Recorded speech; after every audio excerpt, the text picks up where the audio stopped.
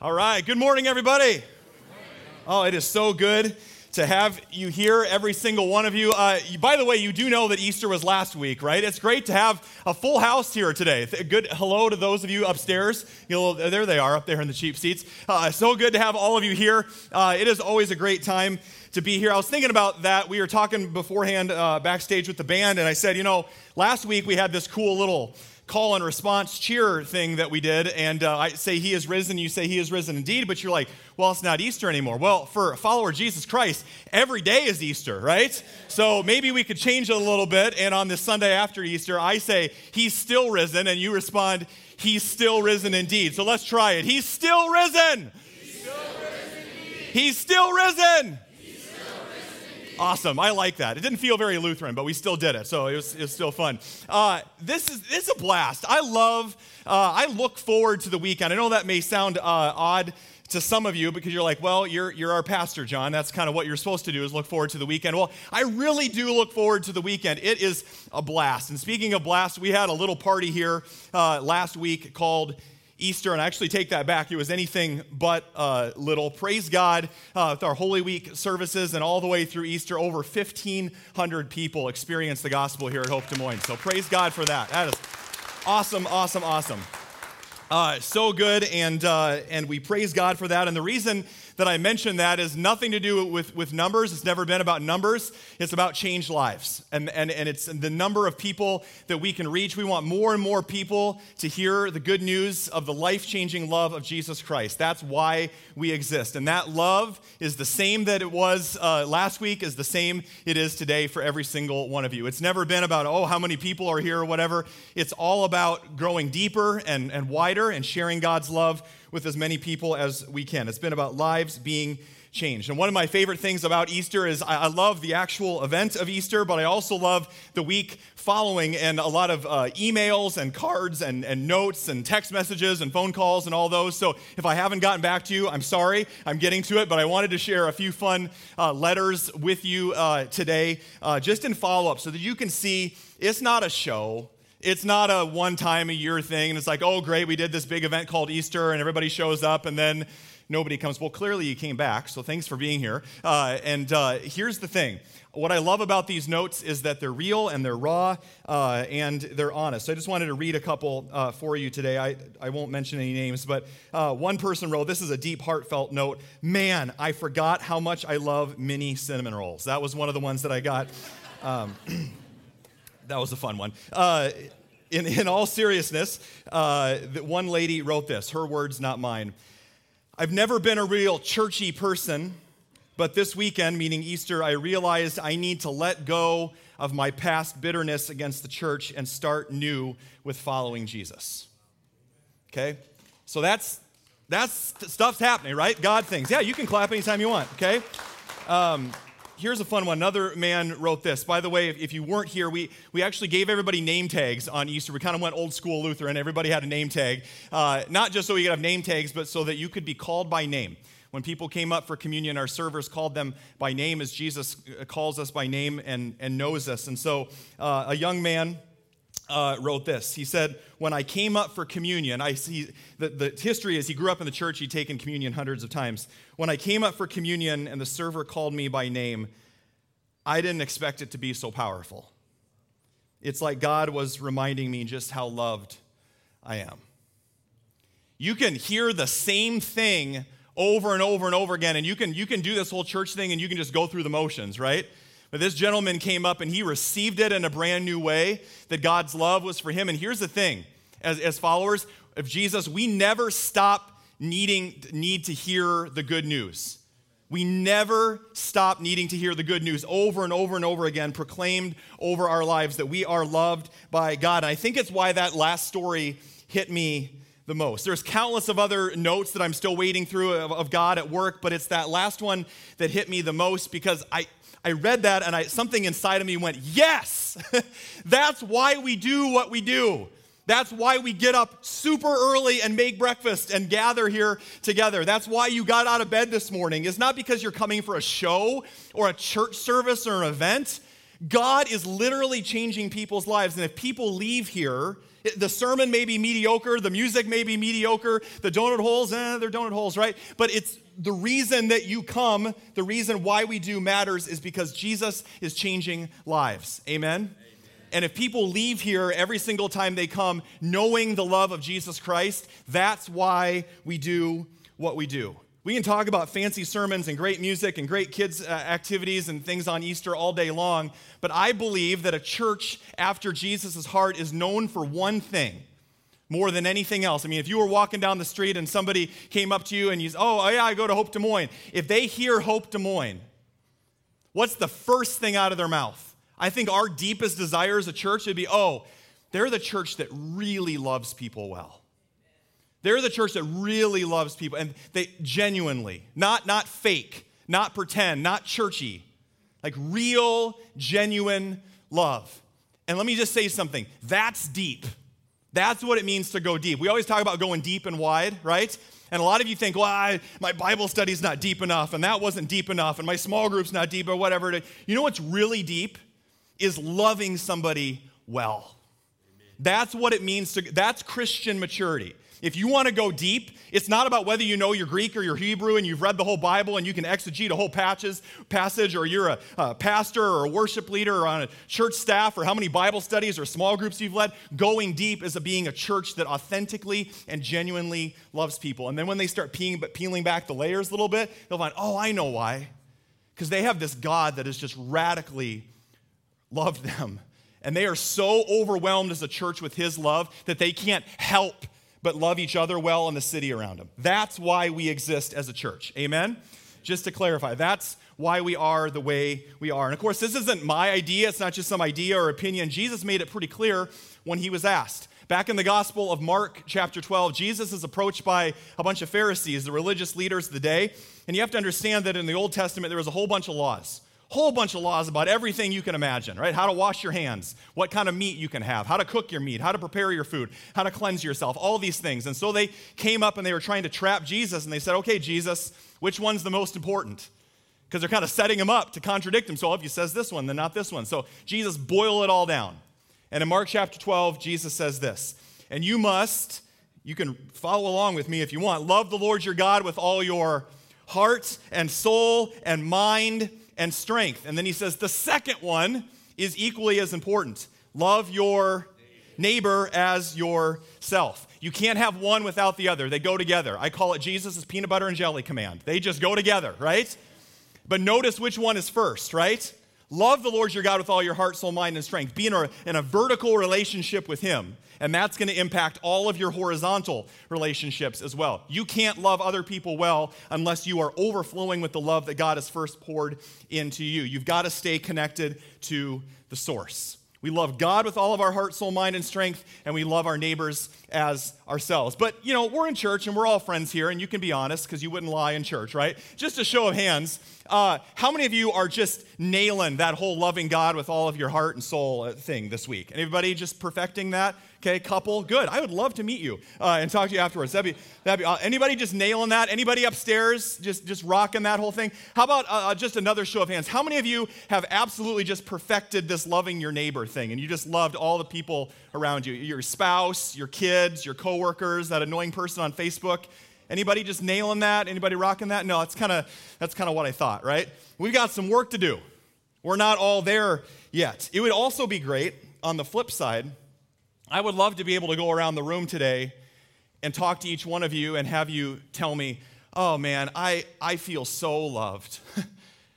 I feel so valued. I feel understood. I feel like people understand where I'm at. Be nice that we could say that we all feel known and loved and accepted perfectly, that we're satisfied in that department. But I think if we're honest, that's not the case. Why is that? Because love is messy, isn't it? And love is hard. And if you think that I just stand up here sometimes in sermons and give like hypothetical examples, no, I'm talking to those of you that I pray with and talk with and meet with and cry with about your marriages, about your parenting, even your parenting of your grown children and the heartache that can cause. blended families, step families, how to work together with your spouse, how to love your coworkers well, how to love your extended family well. Love is messy. Love is hard. And as broken, imperfect people, we often have a hard time loving the people that we're closest to well.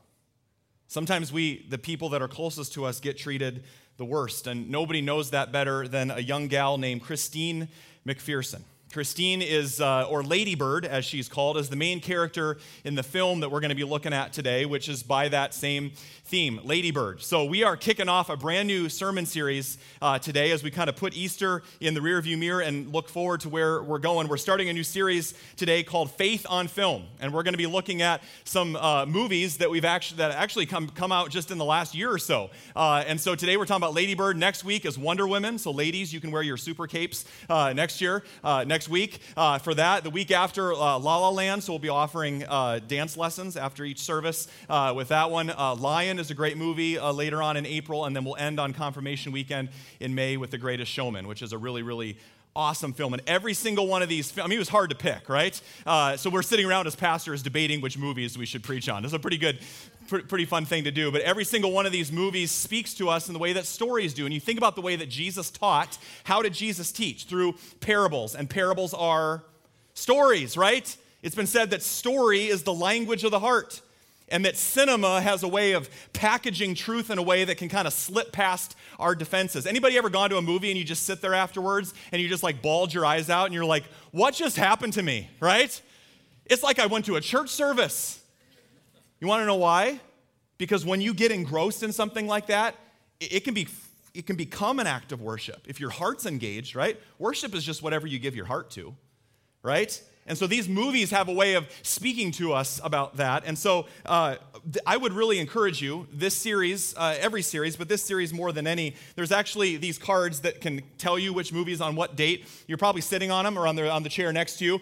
They should be there. If you didn't get them upstairs, ushers can get you those. But I would really encourage you to think about a friend who maybe is like, church isn't really my thing.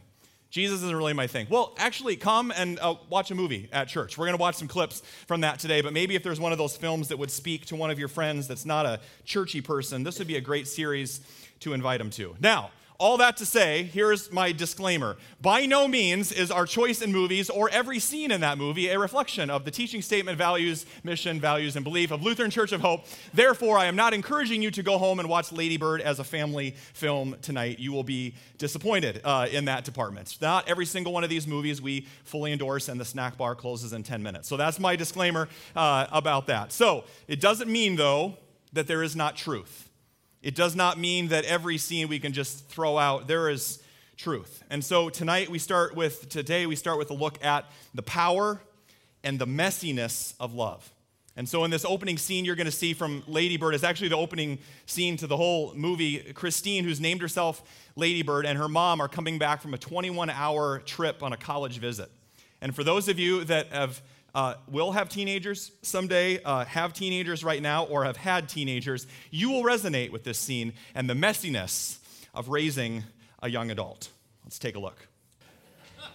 Just another day in the wonderful world of parenting. Those of you that have young children right now, you're like, please God, no, let it never come to that. Those of you with teenagers right now are like, that happened on the way here. That happened on the way to church. That's what happens. The truth remains no matter what happens, and that's like the rated G part of the film, by the way. So it gets worse from there with Christine. But the truth remains, love is messy, isn't it? And love is hard, and our baggage and our wounds, even as adults, can impact our kids. And I don't know if you noticed it, behind the bickering and the yelling, there is a young woman who just wants to be understood. And a mom that is projecting her emotional baggage onto her daughter, unfortunately. Is a daughter that just wants to be understood. Behind every argument you've ever had with your spouse, behind every argument you've ever had with your kids, or a coworker, or a neighbor, or a friend, is the longing to be loved. Is the longing to be loved. Not just with the people sitting next to you today or the people around you, but there is a city full of ladybirds out there. There's a city full of Christines that are longing to be loved, and they're going everywhere looking for it. And that's why I say what we do, especially last week on Easter, 1,500 people get to hear the gospel. The reason we do what we do is because people are looking everywhere for it, and we know there's only one place they're ever going to get filled up and be fully satisfied is to experience the love of Jesus Christ. And until then, we will be desperate for it, and we will be empty.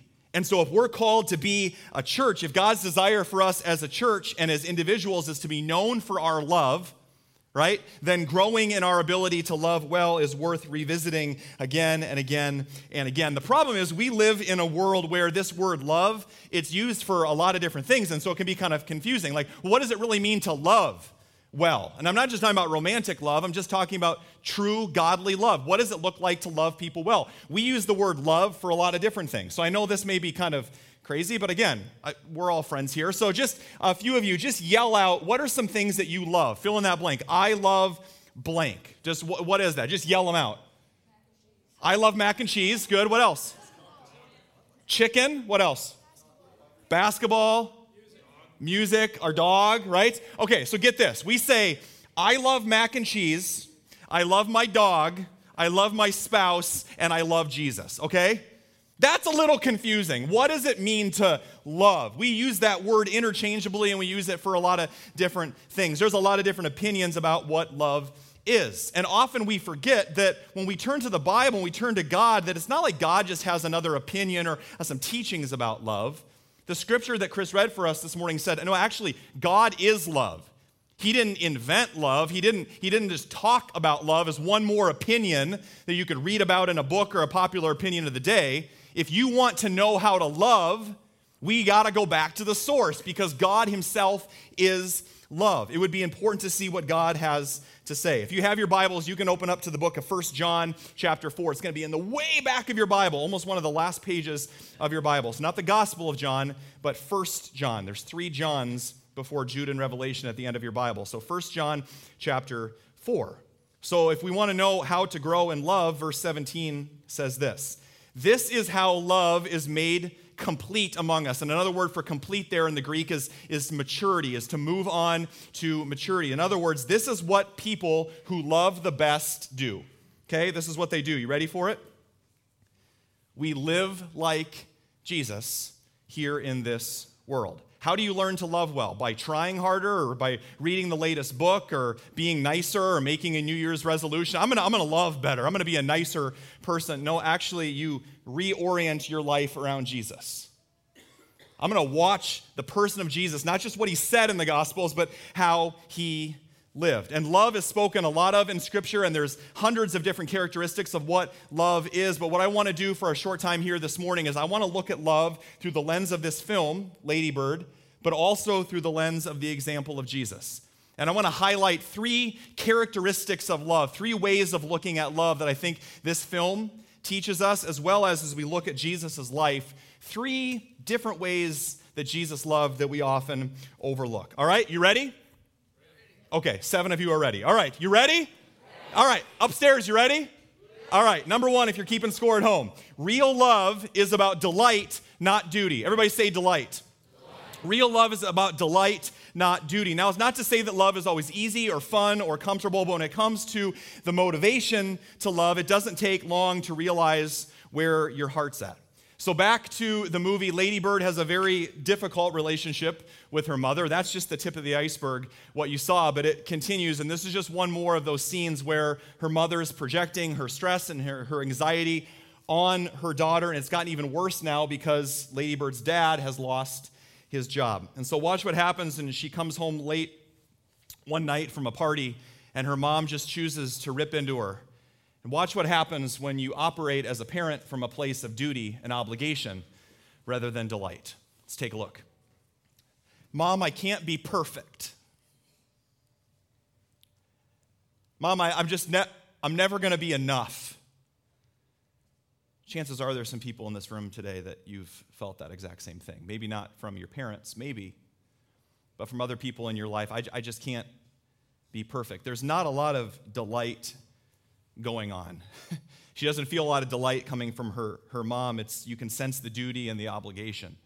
Christine, can't you tell that we're working so hard? Don't you see all the things that we've done for you, all the ways that we're providing for you? It's so hard to be your parents. If you could just be good enough, then this wouldn't be happening. That is a textbook example, by the way, of what happens when adults that don't have emotional boundaries end up taking their baggage out on their innocent children. We got to be so careful, even as adults, that we're constantly growing and maturing in love and in maturity in Christ, so we don't unintentionally project what's going on inside here onto other people. And we do that all the time. And sometimes the people that we love the most get the brunt of it, don't they? Because they're closest to us. That's why this relationship has got to be intact if we're going to do these types of relationships well. Now, don't get me wrong. Don't get me wrong here. There is a place for discipline when it comes to parenting and love, but how quickly it can turn to shame. And how many of us have shamed our children and other people around us unknowingly, and it just pushes Christine farther away. And why is that? Because love with an agenda is not love. Love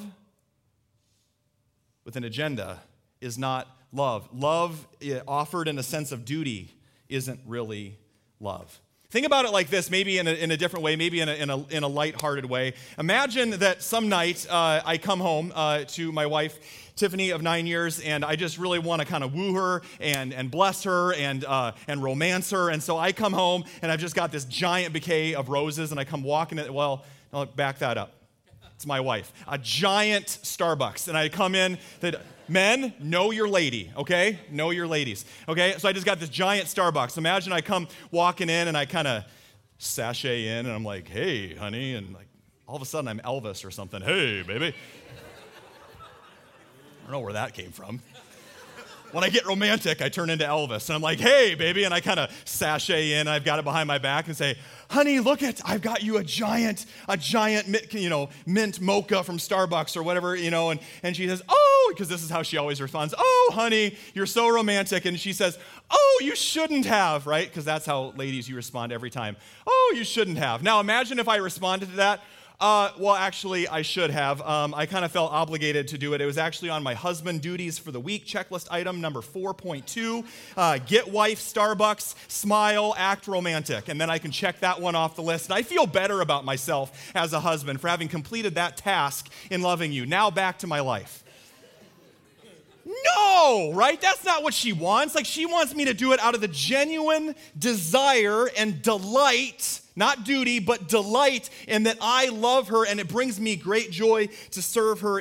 It's the most natural thing in the world for me to do. Not look how much I've done for you, honey. Not Christine's mom in the clip saying, oh, daughter, look how much we've done for you. That's not love.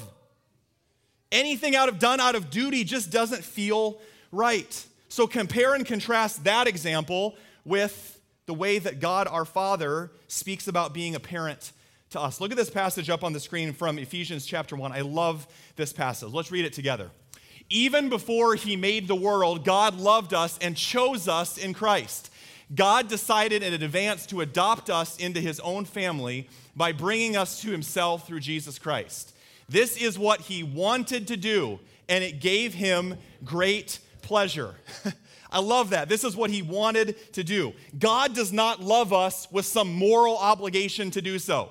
I don't know what picture you have of God, but different than Lady Bird's mom. God doesn't wake up in the morning and go, well, I'm God and God is love, and for God to love the world, so I should probably live into that. So God loves all people, so I'll put up with you all today.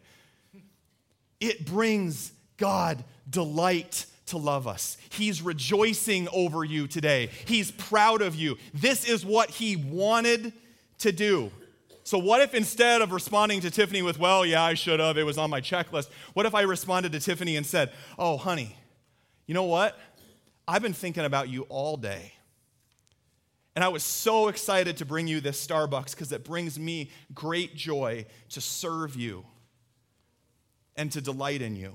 I've been waiting for this all day because I love loving you.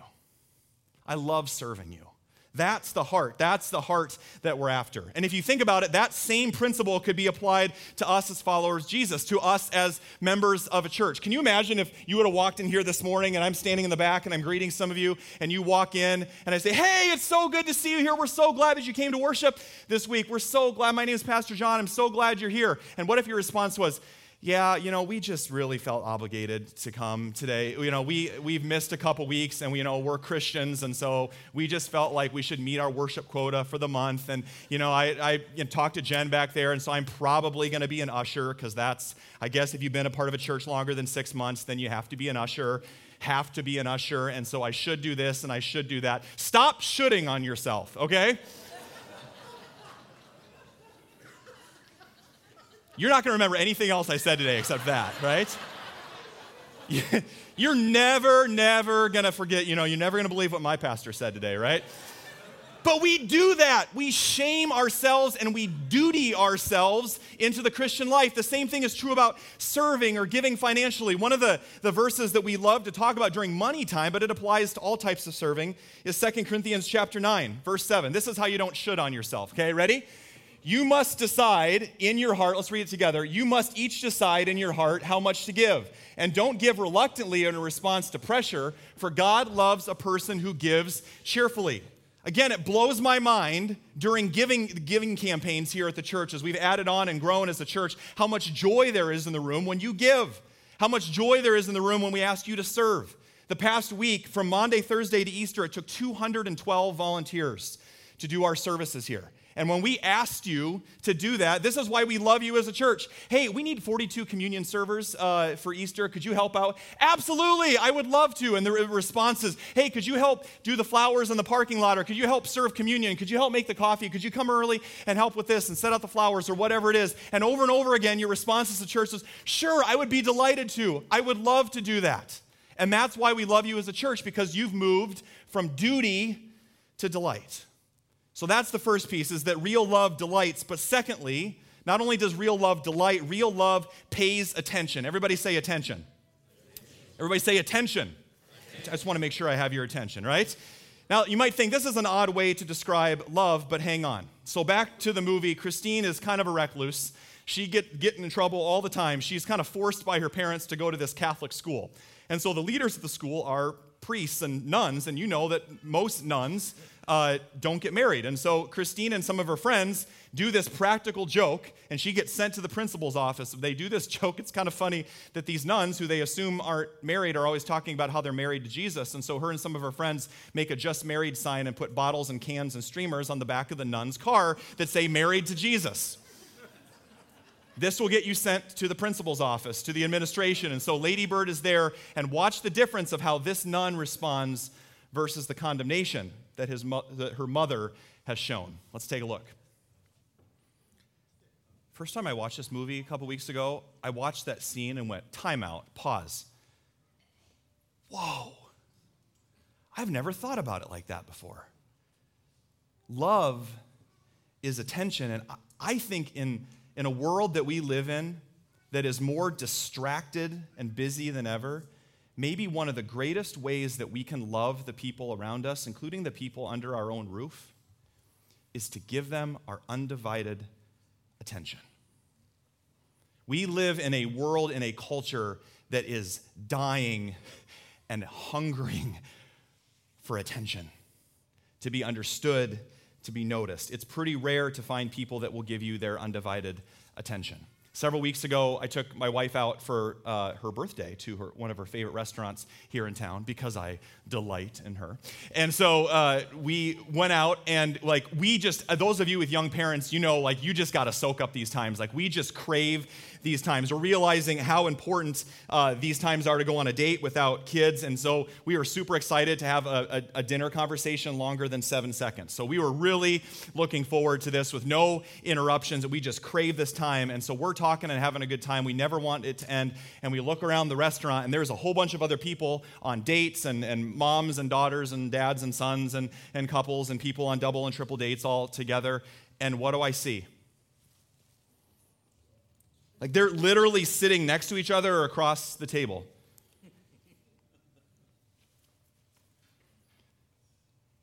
And hear me say this. You can put me at the front of that line. I'm just as guilty as anybody else. We stick YouTube in front of our kids and we need them to be quiet, right? We're not perfect parents, okay? It happens. But I'm looking around and every part of me wants to stand up and go to these people and say, you're missing it.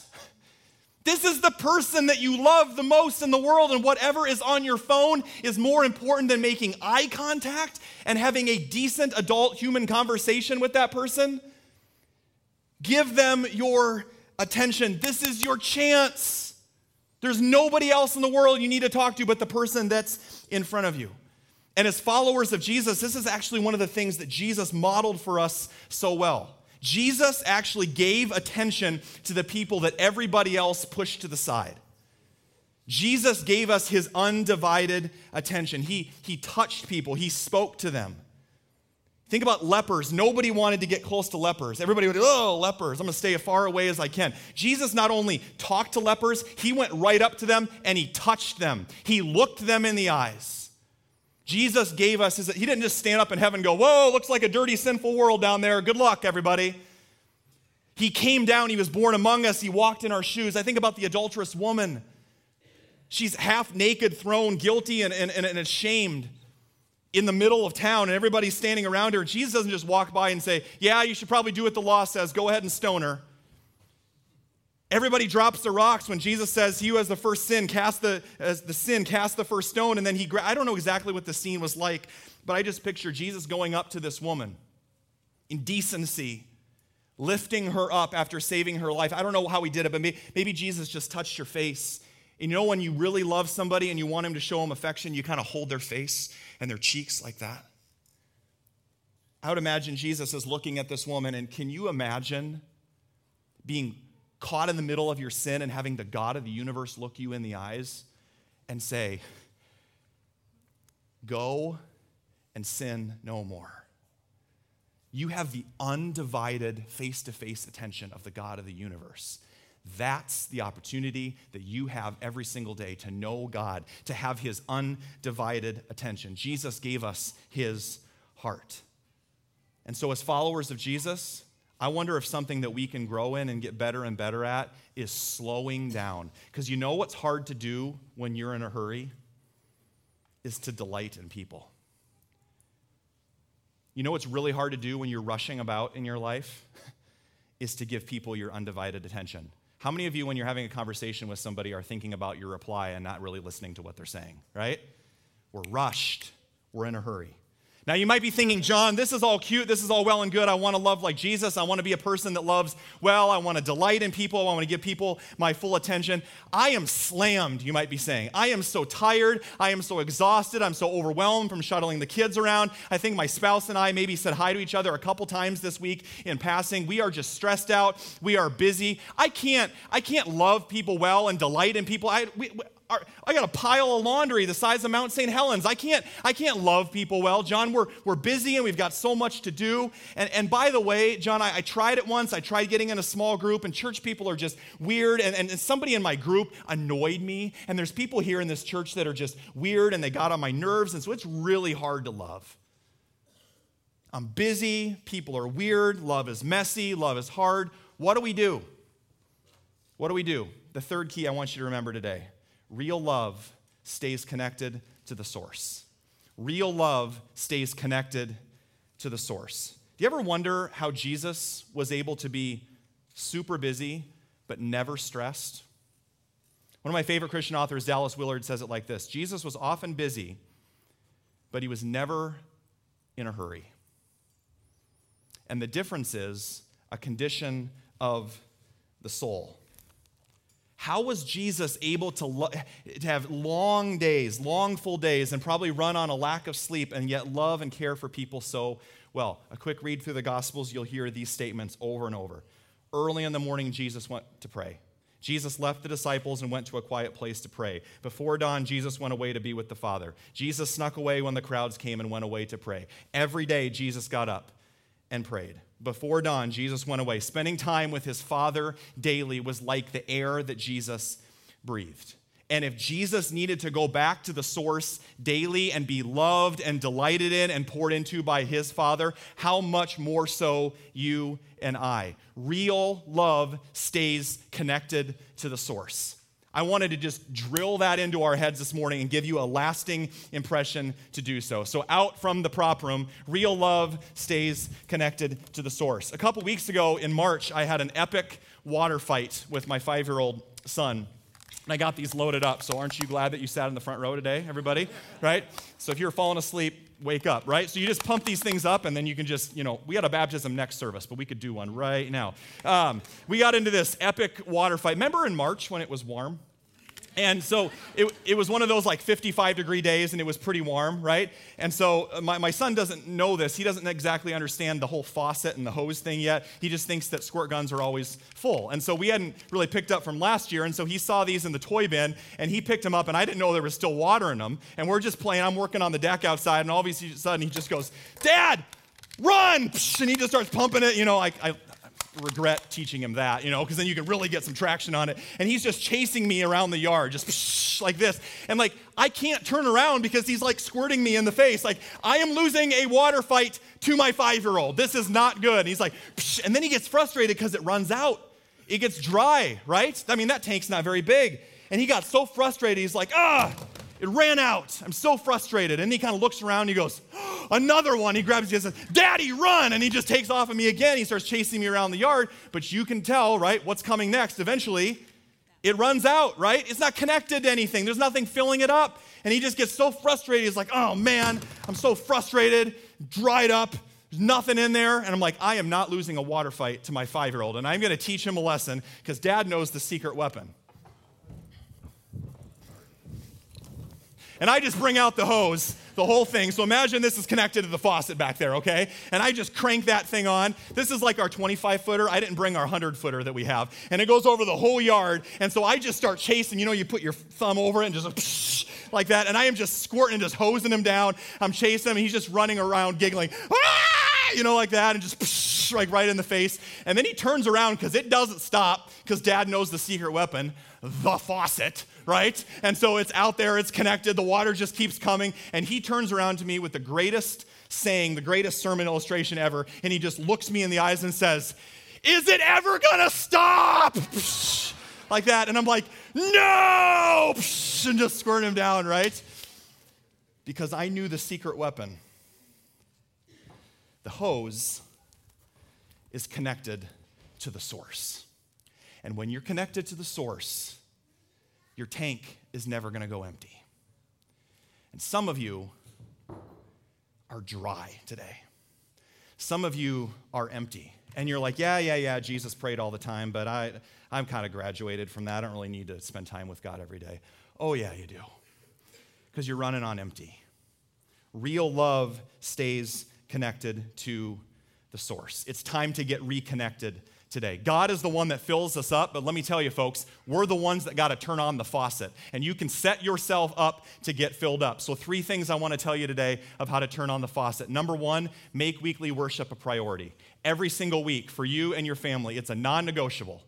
Set that standard for your family. We worship every single week because we are not going to run on empty. We need you, Jesus. We need to get filled up by those around us, and we need to get filled up by you. Number 2, you got to plug into community. Some of you are trying to do the Christian life alone. Today, come back for new member class. Get plugged in. Take the core class. Stop trying to live on an island as a Christian. Meet other people, get connected, and get filled up. You're going to run on empty if you're trying to follow Jesus by yourself. And last but not least, do what Jesus did. Find time every single day to spend time with your Father and get filled up. If he needed it, we need it. Turn on the faucet today. It's time to get filled up. Amazing things happen when you stay connected to the source. And that was certainly true of Christine. This whole movie, she's been a bit of a prodigal, and she's been running away from her friends and her family and her faith. She is a rebel. She goes off to college in New York City, and she does some stuff that we're not going to show you on the screen. But nobody is ever beyond God reaching them. Amen? And so in this last scene, she's pretty much been the prodigal daughter. She's royally screwed up her life, and she's walking along the streets. and she stumbles upon a church and hears the church bells. Watch what happens when God transforms her heart. Take a look. You've got a rebellious teenager and a mom that think that they're so different when actually they're so similar. A parent and a child both longing to be loved and taking it out on each other. But watch what happens when God calls out to Christine and she stands there and she comes home. She comes home to the church. She comes home to her identity. She receives that love, and it's when she allows herself to be loved that she's able to offer that love to her parents. And there's some of you that are here today, and you are thinking to yourself, that's me. I'm the one standing there at church with my mascara bleeding down my face because I've screwed up. I've made mistakes. I feel so distant and far away from God. My tank is empty today.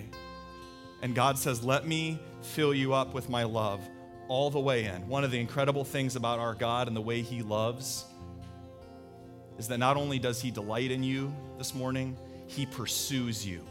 And when you have screwed it up, and when you have done things that you are ashamed of, and when you are running on empty, he says, I'm going to come after you and keep coming through all those defenses and all those excuses. I'm too busy. I can't do it. Not now, God. I got other things to do. And he just keeps breaking through those walls.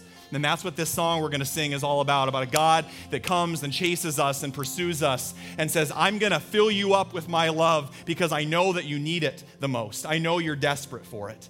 God loves you so much, and he wants to have a relationship with you today. And he comes after you again and again and again with the power of his love to change your life. Get connected to the source today. Let yourself be filled up by God's love so that we can be a church that loves the city around us well. Amen? Let's stand and let's respond to God as we worship together.